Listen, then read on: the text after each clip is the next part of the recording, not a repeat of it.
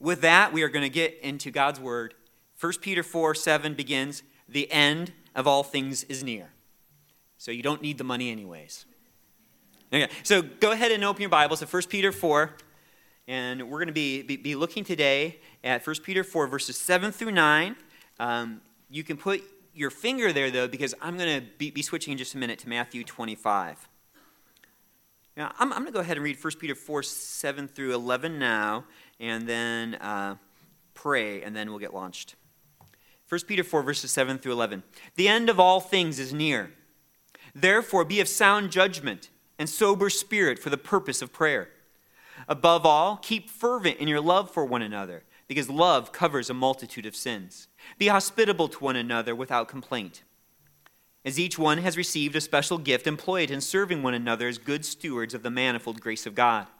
Whoever speaks is to do so as one who is speaking the utterances of God.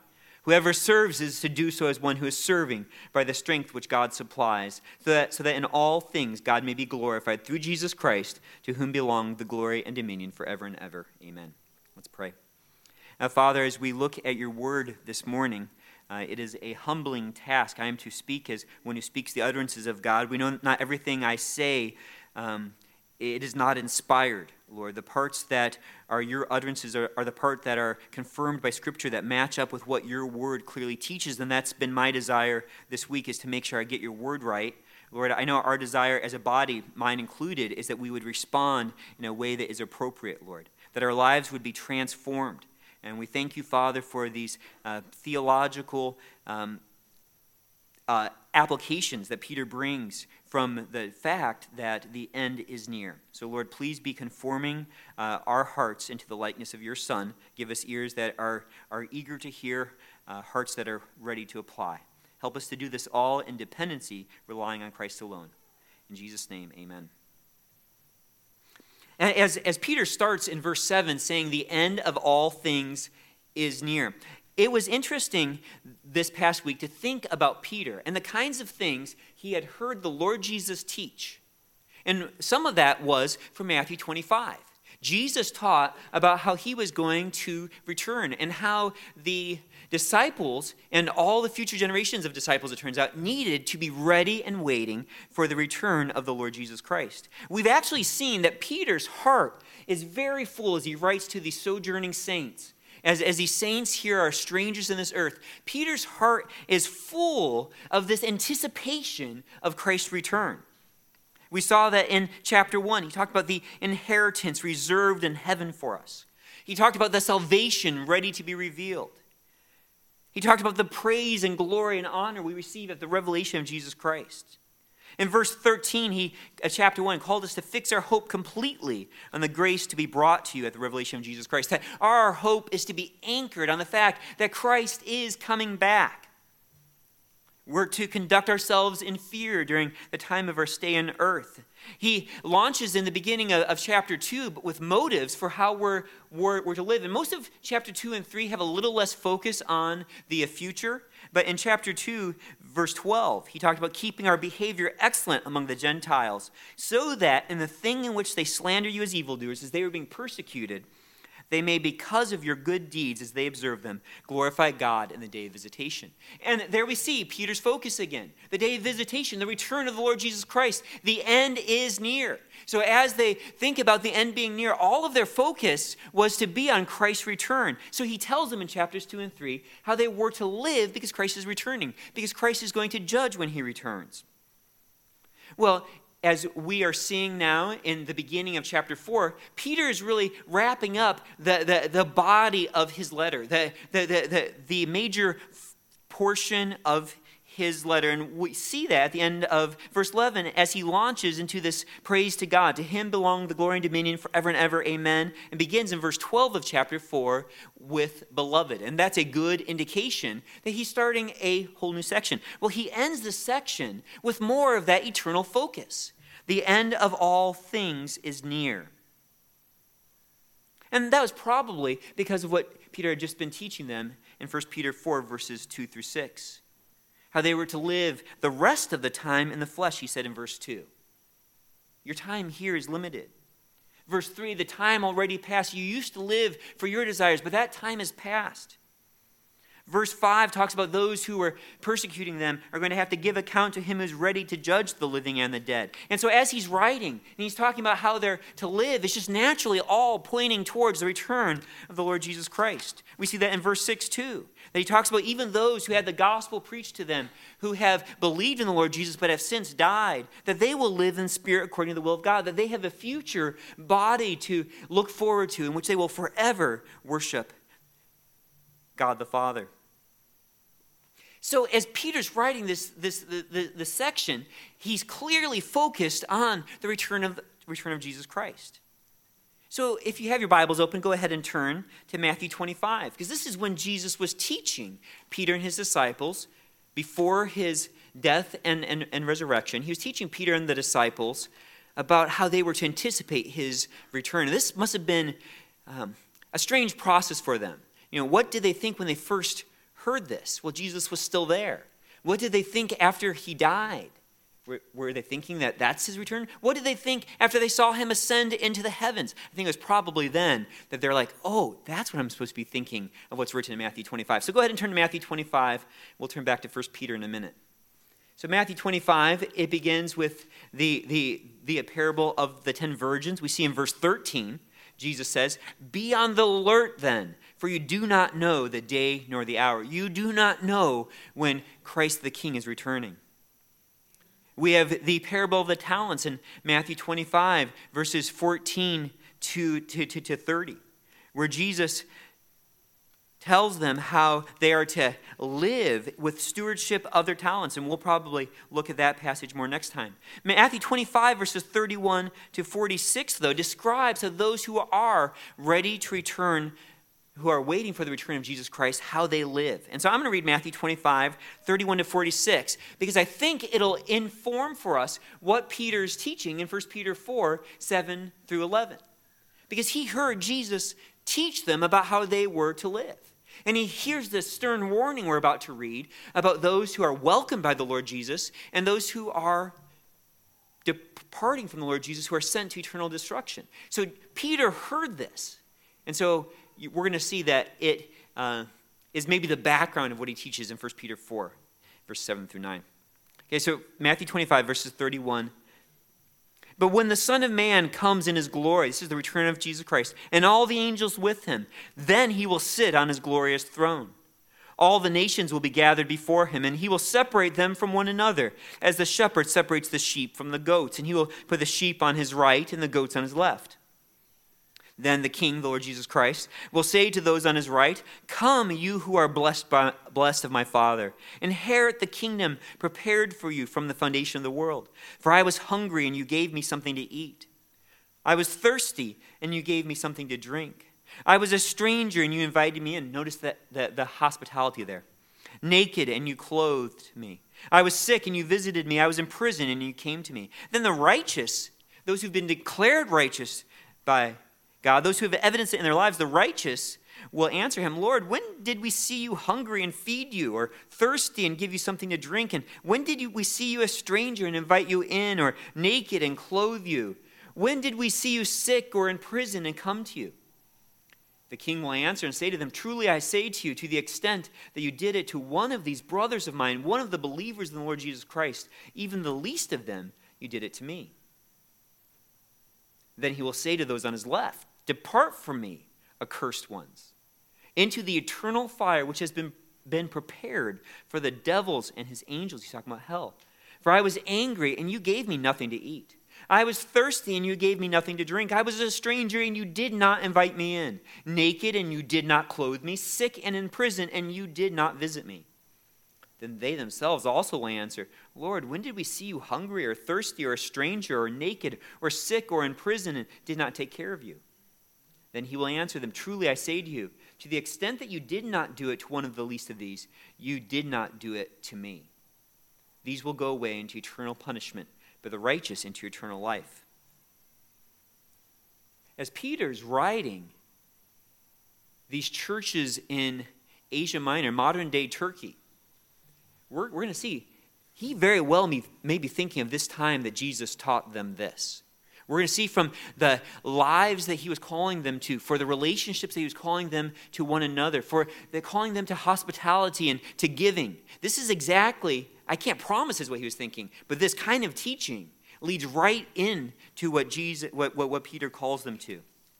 In 1 Peter 4, 7 through 9, we're going to see 3 instructions believers must follow today because Christ's return is near. See, when Jesus returns, he's going to separate those who know him from those who don't know him, from those who obey him from those who don't obey him, from those who love the saints from those who don't love the saints, from those who are hospitable from those who are not hospitable. And the stakes here is huge. It is an evidence of whether you know the Lord Jesus Christ. So today from 1 Peter 4, 7 through 9, we're going to see 3 instructions believers must follow because Christ's return is near. And notice, I don't say they must follow to become right with God. This is not about your righteousness before God. This is about you living out that righteousness, about you becoming who you are in Christ Jesus. So some of you may be convicted as you go through this, and that's okay, because there's grace for us in the Lord Jesus Christ, and we can be forgiven. Some of you may see the evidence of what God is doing in your life, and by God's grace, if you are saved, you will see some of that. So let's look at the first instruction here. The first instruction is to think clearly. Because Christ's return is near, we need to think clearly. He says the end of all things is near, and the end doesn't mean the destruction of all things, but the culmination of all things, the conclusion of all things, everything that human history is moving towards, the end is near. Peter refers here to the next stage of human history. It's the next stage that begins with the return of Christ. It continues through Christ's 1,000-year reign on earth, and it ends with the creation of a new heaven and new earth as we enter the eternal state.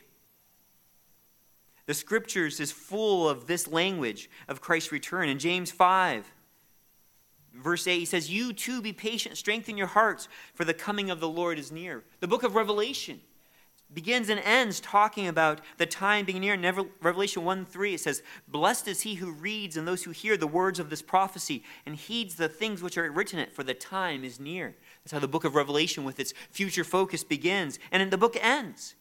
In 22 verse 10, "Do not seal up the words of the prophecy of this book, for the time is near." And there's many other verses we could add where the New Testament has this focus, and we've seen it many times in 1 Peter. The sojourning saint is waiting for the return of the Lord Jesus Christ.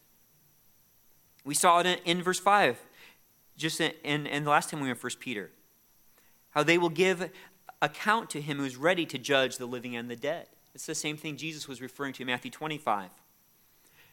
We also saw the resurrection of those who believe in Jesus Christ in verse 6. All of these are things that will occur when Jesus Christ returns. This morning, brothers and sisters, we have to encourage ourselves. The end of all things is near. And that is good news for us who are in Christ Jesus. The stage of this life, and that's a picture we've been using in 1 Peter. How we're putting him on display so that the Gentiles might be ready to glorify him on the day of visitation, so that we can give an answer for the hope that we have. The stage of this life is temporary. The show is almost over. The curtain is beginning to be drawn. Time is running out. It's kind of like we're watching a game and there's the 2-minute warning. And it actually feels like that a lot because all of us know the 2-minute warning, you have no idea how much of the game is left, right? And that's kind of what we're like. We've passed the 2-minute warning, but there might be several commercial breaks. We're all kind of waiting. How long is this last portion going to be? And that's what the believers have been doing for 2,000 years. They've been waiting. How long, Lord? Come quickly. So what do we do while we're here? 2 Corinthians 5, verses 9 and 10. We have as our ambition, whether at home in heaven or absent here on earth, to be pleasing to him. For we must all appear before the judgment seat of Christ, so that each one may be recompensed for his deeds in the body, according to what he has done, whether good or bad. And that's not talking about us being judged, but us being rewarded. I mean, we will be judged. It'll be rewards for those of us who are in Christ Jesus. There'd be no punishment because Christ has taken that. But we look forward to standing before him. But there's a sobriety with that. And we see that in 1 Corinthians 3, verses 10 through 14. it talks about each one's work in verse 13 will become evident. For the day when Christ returns will show it because it is revealed with fire, and the fire itself will test the quality of each man's work. If any man's work which he has built on it remains, he will receive a reward. If any man's work is burned up, if it was worthless and a waste, and really we're going to see the productivity of minds that aren't sober, minds that aren't self-controlled, minds that are really wasting their time. He'll suffer loss, but he himself will be saved, yet so as through fire. We're not talking about coming when Jesus Christ returns and being destroyed for those of us who are in Jesus Christ, but receiving reward from him for our obedience. But anytime we talk about the time being near, there is a warning here. The time is near, and we do not know when the Lord Jesus Christ is going to return. You do not know if Jesus Christ will return as shepherd to separate today. Do you know whether you will be a goat or a sheep, whether you will be sent into judgment or whether you will be welcomed into his presence? The only way you can know is by faith in the Lord Jesus Christ alone, that he is your only hope. Is he your only hope this morning? Have you believed in the Lord Jesus Christ so that you are saved? In Acts 2:38, after promising that Jesus was coming back, Peter says, repent and each of you be baptized in the name of Jesus Christ for the forgiveness of your sins. Now, I say that cautiously. The only way you know, our confidence is in Christ alone. That is how we are saved. And yet, how did Jesus distinguish between the sheep and the goats? By their actions. And that is what he's going to do. Distinguish us from have we obeyed him or have we not? So there's a great question for you to ask is which side am I going to be on? It's not just a question of, well, I believe in Jesus. It's am I obeying the Lord Jesus Christ? Obeying the Lord Jesus Christ does not save you. But as we see, it will separate you. Have you turned to the Lord Jesus Christ for salvation? The end is near. Now that's a conclusion, a therefore, for those of you who don't know the Lord Jesus Christ. Today is the day of salvation, and become right with the Lord Jesus Christ. Be reconciled to him by putting your faith in his sacrifice on your behalf. But there's a therefore for those of us who know the Lord Jesus Christ. There's a therefore here, and it says, the end of all things is near, therefore.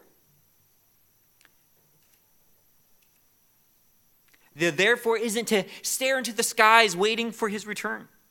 The therefore isn't, well, he's coming back, so I'm going to quit my job and run out my credit cards. The fact of Christ's return, the fact of his judgment, of his future reign, should lead us to, Peter says, be of sound judgment and sober spirit. And these these words are really synonyms here. It describes the ongoing mindset of the saint. Sound judgment. The ESV has self-controlled. It's to be reasonable, to keep your head about you, to think clearly. My brother-in-law is British, so my wife's brother-in-law, but anyways, he's British, and his dad says steady, steady, steady, and that's what sound judgment is. It's being steady. It's thinking clearly. Wayne Grudem describes this word this way: having a sound mind, thinking about and evaluating situations maturely and correctly. It's really bringing the wisdom of God's word to bear on the situations of life. Titus 2:6, in Titus, Paul urges the young men, he tells Titus to urge the young men to be sensible. Have sound judgment. Be reasonable. Don't get carried away, young men, as young men are known to. In Mark 5:15, the same word was used to describe a man who had been demon-possessed, but is now sitting in his right mind. So you see a very visual contrast there. All the craziness of the demon-possessed as contrast to one who is sober-minded, who has a sound judgment, who's self-controlled, in our right mind. It's to not let yourself be dominated by anything except the truth of God's word. To not let yourself be dominated by fears, by passions, by concerns. And disregarding any topic, it could be don't be dominated by the stock market. Don't be dominated by politics. Don't be dominated by injustice. Don't be dominated by panicking when you hear the news. Don't get sucked up into conspiracy theories of flat earth. Don't waste money in the pursuit of the best possible experiences. Don't overvalue free agencies. You guys know what I'm referring to. Don't get sucked up in all those things. Be of sound judgment. Be self-controlled. Don't waste your life going after the extra 1% of whatever experience it is you're craving. He says, be of sound judgment and sober spirit. And spirit in the New American Standard is in italics because the word is added there. That word spirit isn't there. But if it just has the word sober, you just think, well, this is about not drinking. But this is really a metaphor here. So the New American Standard makes it clear. But be of sober spirit. The lexicon has it as free from every form of mental and spiritual drunkenness, from excess, passion, rashness, confusion. Be well-balanced, self-controlled. Don't give in to fuzzy thinking. You know, as your mind gets addled by all the concerns that we have, all the fears that we can have, all the pleasures we could enjoy. Don't panic about how evil America is becoming. Don't panic about what could happen to Christians in America next. Don't get overwhelmed about potential of future earthquakes. Don't get drunk on doing home repairs, on purchasing cell phones, on planning birthday parties, on getting into the right college, on losing weight. Don't be obsessed with those kinds of things. Jesus wants you to respond to the truth of his return with clear thinking, with biblical thinking, the kind of thinking that values what is eternal, that organizes its day around the commands of Scripture. What does God want me to do today? That's sober-minded thinking. That believes that losing your life for the Lord Jesus Christ is better than saving it. That's clear thinking. That believes that the blessed person is the one who delights in the law of the Lord and meditates on it day and night. That's sober-minded thinking. That knows delight is not found in Netflix. You know, stock markets and Netflix, none of those things are wrong in themselves. But sober-minded puts those things in its place. Earthquake preparedness may be fine in itself, but it needs to be in its place. Now, this sober-minded, this sound judgment and sober-mindedness has a purpose, and it's fascinating. So in 7, Peter says, the end of all things is near. Therefore, be of sound judgment and sober spirit for the purpose of prayer. That's fascinating. I didn't see that coming. Have you noticed times of prayerlessness in your life?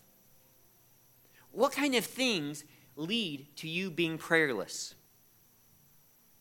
I think it's the times when our minds get fuzzy, when we get addled, when we forget what the real main things are. And maybe it is simply the pursuit of a sin, which is often when we're prayerless, but maybe it's over concern about finances. Maybe it's looking to purchase a new home or the pursuit of a new job, and you spend all the time on the job websites. Or maybe you become consumed with a hobby or worried about the future. All of those things can lead to prayerlessness. So I love what Peter says here. Be of sound judgment and sober, because you guys need to do something. You guys need to be praying. You're facing persecution for your commitment to the Lord Jesus Christ, he's saying. So what should you be doing? You need to be praying,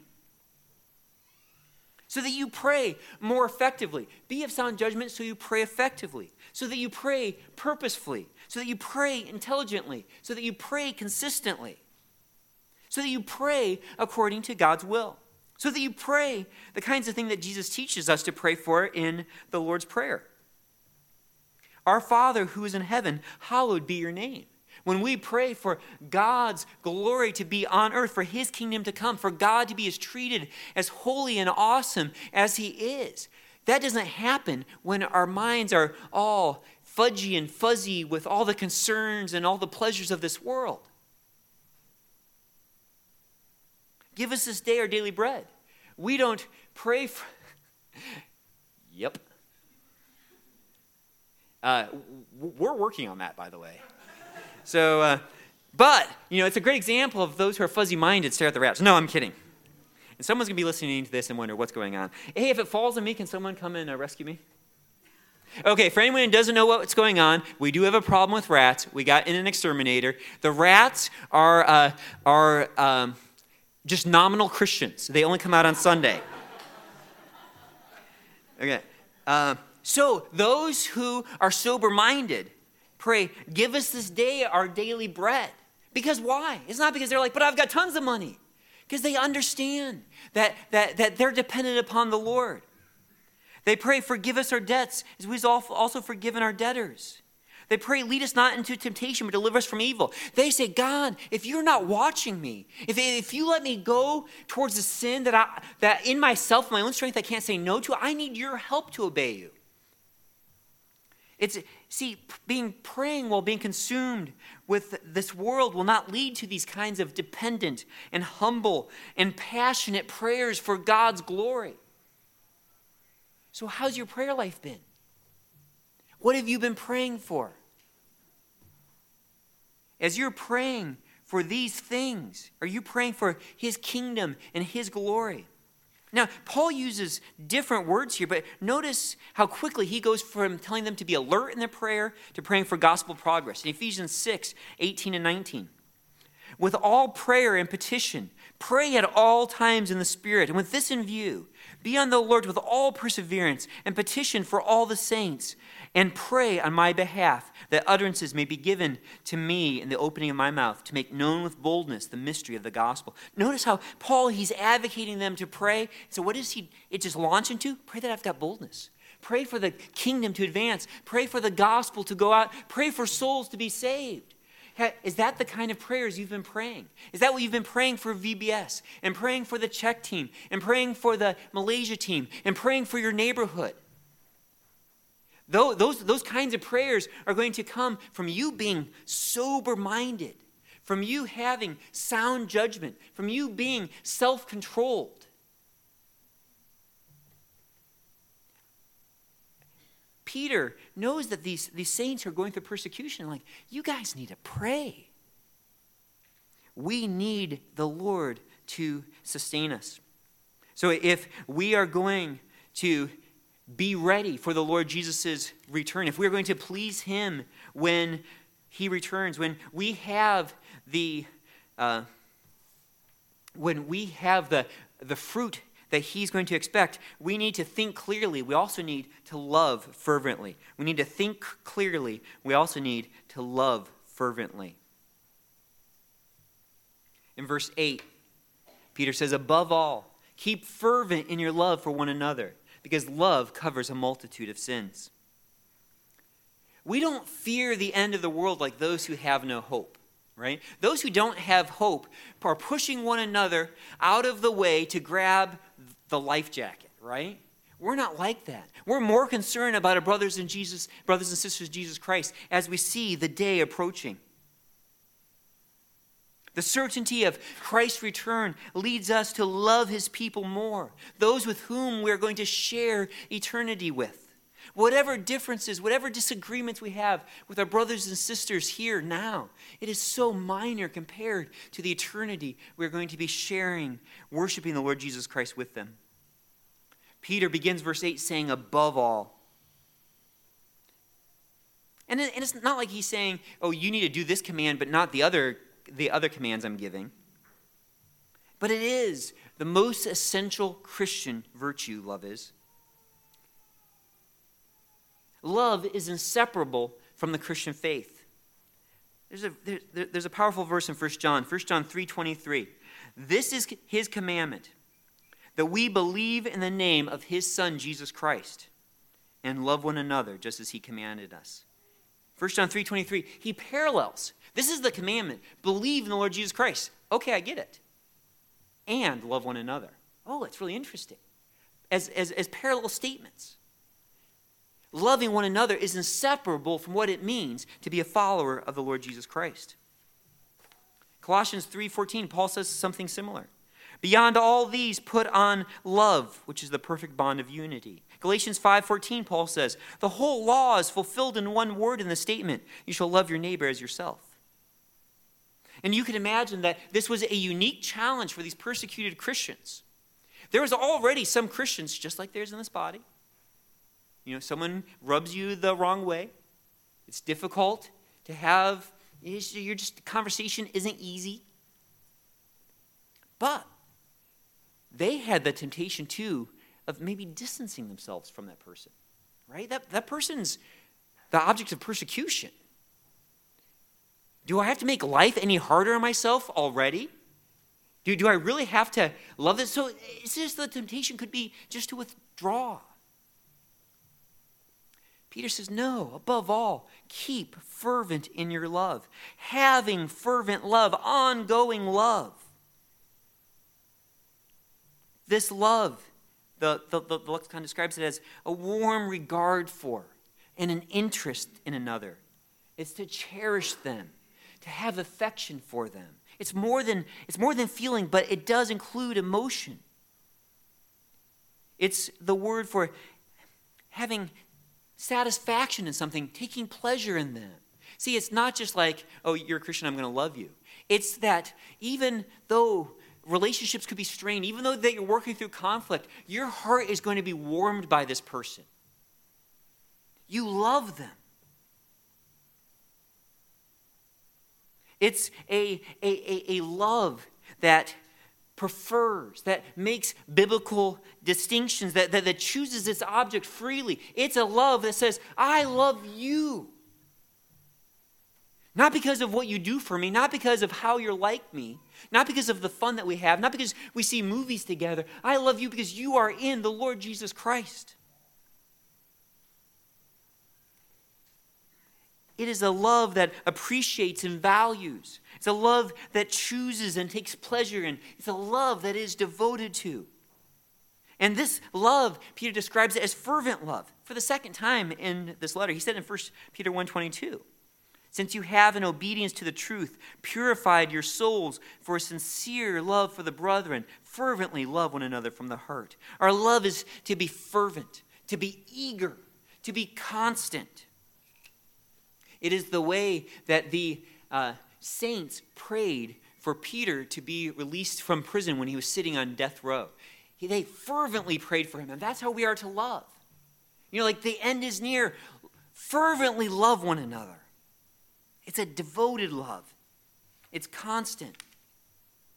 And that love is to be fervent, to be committed, to be engaged and eager, regardless of relational challenges. Regardless of how someone's offended you, how someone maybe hasn't encouraged you, maybe how someone has let you down. That kind of love looks at those things as opportunities to show that you've been united with the Lord Jesus Christ rather than opportunities to write someone off. To be kind of, to pull back and to be distant. Now the object of love in verse 8, above all, keep fervent in your love for one another. That one another is not all people, although Scripture does teach about loving all people. The focus of this verse is love for God's people, your fellow sojourners, those aliens who've been chosen according to the foreknowledge of God the Father, those who are on this Christian journey with you, your fellow pilgrims. Specifically, though, he's writing to churches, and it's those in your church here. It's loving one another in this church. It is one of the sad things. I know that there's life circumstances that people have to find different churches at times, but it's sad when someone leaves. It's sad when someone leaves because this is the place where we are supposed to love one another. This letter here is to love one another. It doesn't mean that they're not a Christian anymore, but when someone leaves just because either they're not feeling loved or there's all kinds of bad reasons that people leave. I want to know, are you fervently loving one another? Are you fervently loving me? Are you being fervently loved by others? Loving with this choosing and devoted love. In this word, one another, there's no room for limitations. It's not just those who have common interest, those who have similar backgrounds, those who make the same kind of schooling choices. It's not just those people who make you feel good about yourself. It is all of us who are in Christ Jesus. Without exception, fervent love. It's such a good challenge to keep working at this. It's not natural in the old man. It is natural, though, in the new man. And so that's good news. If you want to do this, that is who you are in Christ Jesus. You have this capacity in him, if you have new life in him, to have that kind of love. A love that is not bound by ethnicity, a love that is not bound by family. It is a love that is in this blood of Jesus Christ that we share. This is that kind of fervent love that we are to have. We can't do this without the Lord's help. Now that fervent love, and he gives a reason why. He says, keep fervent in your love for one another, because that love covers a multitude of sins. It's kind of like he says, hey, I know Isaiah. You're going to need fervent love if you're going to love Isaiah. You're going to need a love that covers a multitude of sins. And that's true for all of us. We're going to have fervent love if we are going to stick together. If we are going to accomplish this kingdom purpose together. If we are going to overlook offenses. And that's really what Peter's talking about here. It's overlooking the sins of others, not calling. And we see this kind of language in 1 Corinthians 13, verse 5. Does not take into account a wrong suffered. Doesn't keep that list of saying, oh, Isaiah's offended me here and here and here and here. And here's this list. I need to call him to account. Now, you do need at times to confront your brothers and sisters in Christ. But that's not because it's just personal. Love covers over a multitude of sins. Now, there may be things you need to talk to someone about. And if I ever offend you and you need to talk to me, please come to me. Right? We don't want relationship to be broken. There's times where you need to do that. But love covers over a multitude of sins. The general going out of life is we're fervently loving one another. And people who are married know this. You're looking over all kinds of offenses. People who have children, they are offensive. I'm sorry, guys. They're offensive. Some of you, you're offensive. Right? My daughter has no idea how many offenses, but love overlooks offenses. It covers a multitude of sins. Now, we need to give some caveats there. It's not talking about, love covers over a multitude of sins. So someone was abused in our church, but we're going to love, and that's going to cover up the sexual abuse that happened between someone in leadership. No. We're not going to do that. Love guarantees people's safety. Love protects people who are vulnerable to attack. Love does not sweep everything under the rug. But it does mean you don't have to confront every small time someone sins against you. You will, though, have to confront some sins. It's just as true, and there's other portions of Scripture. Love means you will go to your brothers and sisters and say, brother and sister, I see the sin in your life, and I am concerned. I'm concerned that if you follow this, you're going to wander away from the Lord, or I'm concerned that your ministry is being hampered. So love does confront, but love doesn't confront every sin. Every insult, every hurt feeling, every misunderstanding. And it's not just because you're making excuses for people. It's not just, he's just like that. He's abrasive. No. When you see a character of someone, you need to go to them and say, brother, I'm concerned. But in the general ongoings of life, we're going to sin against one another often, and love covers a multitude of sins. Peter there is, he's not quoting, but he's referencing Proverbs 10:12. Hatred stirs up strife. It's really easy to cause problems. It's really easy to throw a match on the gasoline in relationships, right? There's already some gasoline spilt. There's some offenses. Let's just make this whole thing go up in smoke. Hatred stirs up strife, but love covers all transgressions. Again, it's not talking about hiding sin. It's not talking about allowing people to continue being hurt. But it is talking about not holding people accountable for every perceived slight. every offense, every hurt feeling, every time we feel ignored, every time we feel hurt. If that were the case, the church would split again and again and again and again and again until you're on a very lonely island. The churches in Asia Minor couldn't afford to be split apart. They couldn't afford to let grudges fester. See, Satan loves to isolate God's people. Satan loves to isolate God's people. He would love nothing more than any one of you to be offended by any number of people here who don't meet your needs so that you stop going to church and sit at home alone on Sunday morning offended. For saints going through persecution, as those were in Asia Minor, the temptation to return to the world, it would be easier. Do I really need to go there where people are going to ignore me, where people are going to hurt me? How many saints leave a local body because they haven't been loved fervently? But at the same time, do any saints leave a local body? Of course, there's other good reasons. Because they don't love fervently, right? If we are loving each other fervently, we're going to stay together unless God has really made clear it's time to go. Which, of course, we say this. You should always talk to your elders about first. So, if we are going to be ready for the return of Christ, if we're going to be ready for the end being near, we need to think clearly. Sorry, I totally lost my outline points here at some point. We need to think clearly. We need to love fervently. And this next one, I couldn't find one good phrase, so you get two. You need to welcome warmly and give gladly. You need to welcome warmly and give gladly. And the verse is really pretty simple.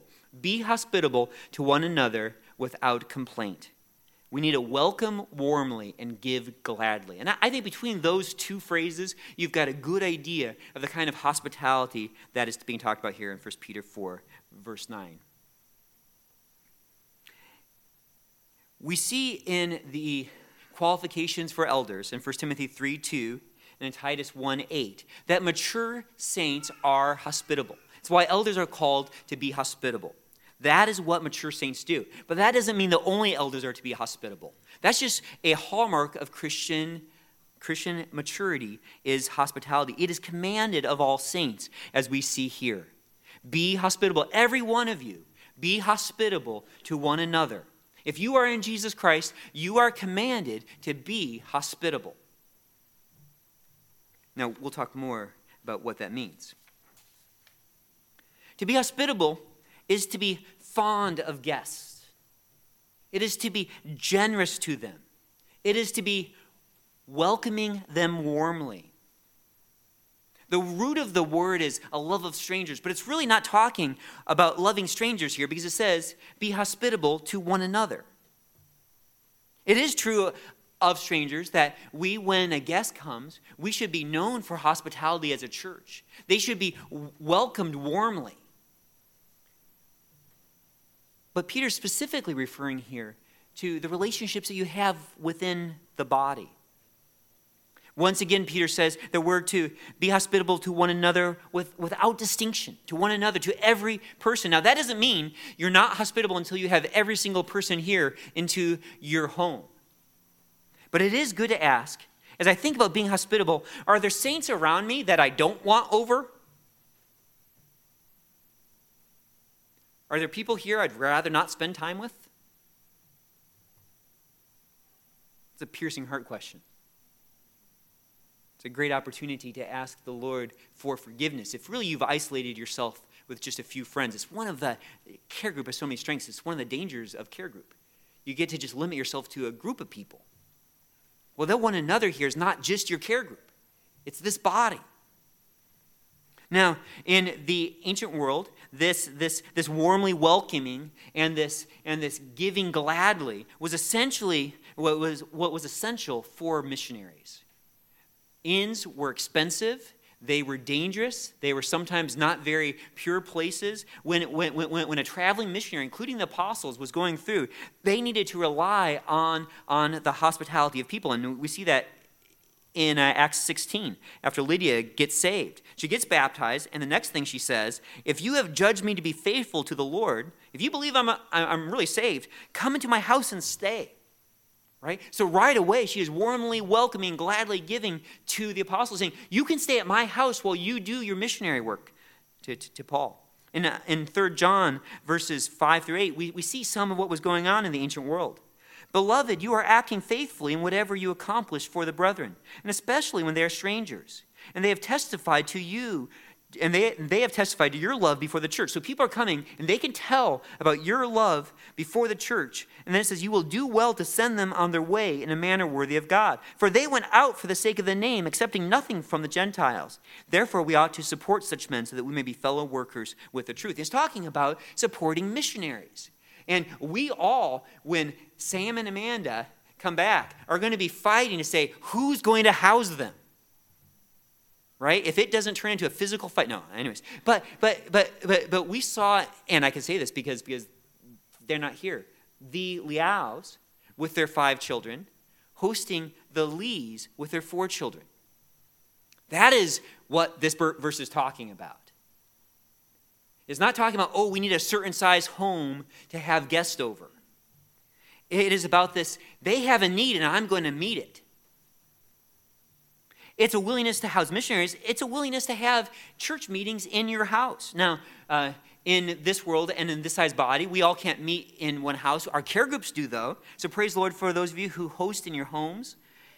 1 Corinthians 16, verse 19 describes how Aquila and Prisca greet you heartily in the Lord with the church that is in their house.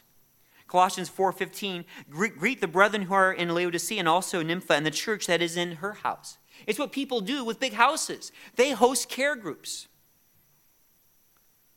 There was also perhaps, and we can only guess, a potential need to house those who were suffering for their commitment to Christ. That as believers were being persecuted, as they perhaps lost their jobs or lost business. We know later in Hebrews it talks about them having their property being confiscated. Perhaps some of that was going on in here.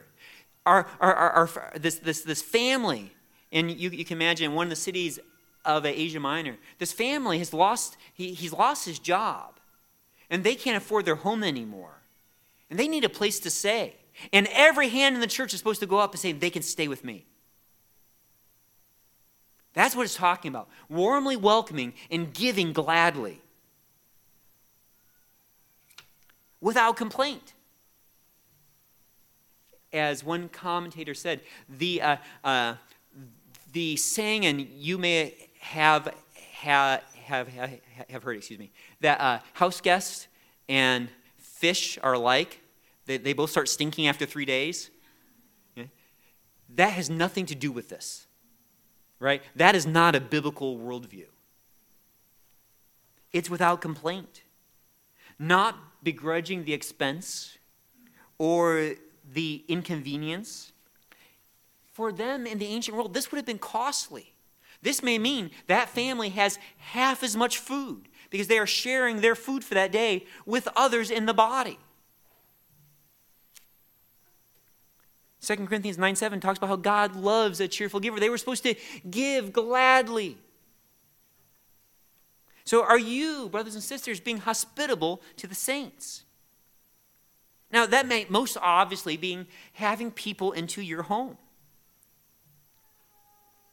It's making others feel welcomed into your life, into your home, regardless of what you can afford to feed them. It's not because you have the amount of time or an excellent cook to put on this incredible meal that you can invite someone to.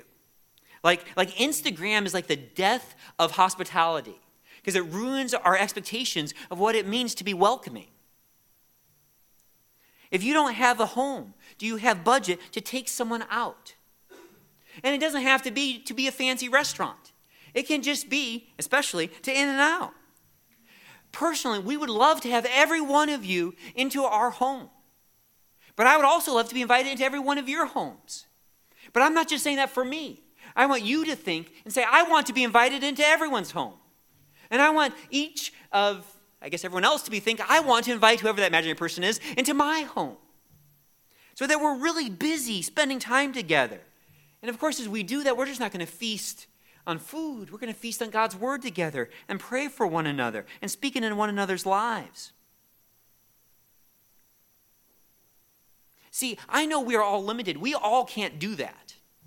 But if we all do some of that, then everyone in our body will be welcomed. Now, it's no excuse here. It doesn't say, be hospitable to one another if you're a good cook. Or be hospitable to one another if you're an extrovert. But introverts are left off.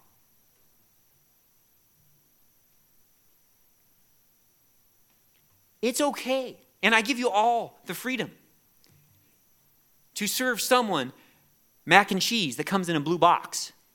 Right? You guys know what I'm talking about. Some of you do. Okay? You can serve that to your guests. It is better to make someone feel welcome and to serve them easy food than to not have them into your house. It is okay to serve grilled cheese. I'm just thinking of all the kinds of things that I grew up eating. Whatever you grew up eating, serve it to someone. Whatever you eat in your home, serve that. If you don't have a home, take someone out. People with little children will not say no to you if you say, I don't have enough room for you, but can I bring a meal to your house? So singles, you can get in on this too. Some of you might have a room you're renting. You can still be hospitable. Okay, it's not just about food. It can be about having coffees. It can be about what you do here. But it is commanded. Invite someone to a picnic. And I trust by God's grace that none of us will turn up our nose at what is being fed after I've said this, right? You'll be thankful. I wonder what's going to happen. So I'm sorry if we get invited for some strange meals. No, I'm kidding. But invite us over, and we want to invite you over, and you guys do that all for one another. And do that outside of your care groups. It's summer break. So make some new friends. Love wants to spend time with people. Love fervently. Now, remember the context for these commands. I'm running late, I'm sorry. Brothers and sisters, the end is near. The end is closer today than it was. You have one less day after today to be hospitable. One less day here on this earth of loving fervently. We know Jesus is going to return. And we saw in Matthew 25 what that return is going to look like. He's going to distinguish. And it won't be based on your confession. It won't be based on saying, well, I believe that Jesus took the punishment of my sins. It says he's going to distinguish based on your obedience. And specifically, your love. And how you demonstrate that love to your brothers and sisters in Christ. I'm going to read it again, Matthew 25, verses 37 to 40. Then the righteous will answer him, Lord, when did we see you hungry and feed you, or thirsty and give you something to drink? And when did we see you a stranger and invite you in, or naked and clothe you? When did we see you sick or in prison and come to you? And the king will answer and say to them, truly I say to you, to the extent that you did it to one of these brothers of mine, even the least of them, you did it to me. I know you belong to me because of your love, because of your hospitality. You're mine. I see it in you. But we also see the opposite, what happens to the goats. They themselves also answer, Lord, when did we see you hungry? Jesus, if you were here, we totally would have had you over. Then he will answer them, truly I say to you, to the extent that you did not do it to one of the least of these, you did not do it for me. These will go away into eternal punishment, but the righteous into eternal life. This is the background of Peter saying the Lord is near. He knew Jesus Christ was coming back. And so he's encouraging them. He's urging them, be ready for his return. Live out what you know you ought to be doing. Put that fervent love into practice. Be hospitable. Find unique ways to do it. You can welcome warmly by writing someone an encouraging email, right? It's not just about, I don't want anyone who just had a baby to feel bad that they haven't had anyone over yet, right? This is not about a guilt trip. This is about loving fervently. But it is the kind of language Jesus uses as the ongoing pattern of lives. So are you ready for Christ's return? If you are, you will think clearly so you can pray, so that you will persevere. You will love fervently, and you will welcome warmly and give gladly. Let's pray. Now, Father, I thank you for your word, and I thank you for just such a teachable body. And Lord, is one of the things I love so much about these brothers and sisters is that when your word says hard things, when it raises the bar, Lord, I see looks of teachableness. And I thank you for that, Lord. We come before you humbled. Lord, we've already confessed we cannot love fervently one another without your Son. We cannot overlook offenses without your Son. Lord, that we cannot be hospitable. We can be hospitable over a basketball game or something. We can be hospitable over all kinds of things, but to be hospitable to this body because we are in Jesus Christ, Lord, we can't do that without you. And so please, Lord, show evidence in our lives by our obedience here, by our sober-mindedness, by our sound judgment. Father, help us to demonstrate that we are thoroughly convinced that Jesus Christ is returning and that we are totally ready for his return. Lord, I pray by your grace, Lord, that our little kids in our homes, Lord, for those of us who are married, would see this, Lord, but that also our kids would see those of us who don't have kids knocking on our doors with meals because they want to be part of our lives too, Lord. May our lives all be knit with one another as we see your Son returning. Lord, we thank you that he is going to return. Lord, I pray, Father, for those here this morning who are not ready, Lord, and maybe there is not just conviction of displeasing you, Lord, but conviction that we are markedly different than what's being described here, that we don't have fervent love. I pray, Father, for those who don't have this kind of love for the saints, who are incapable of overlooking offenses, who have never been hospitable, who don't warmly give, Lord, that they would look and say, do I belong to you? Lord, and if any don't belong to you, Lord, may they see that you are sufficient, that your grace is sufficient, that your Son's blood is sufficient to cover them, and that they can have new life in Christ alone. Lord, please be changing us, be uniting our hearts, Lord. May it just, Lord, we know that at times you're going to have to take saints away from this body. May it just be grueling leaving because of how intensely they are loved here, Lord. And I think that brings glory to you. In Jesus' name, amen.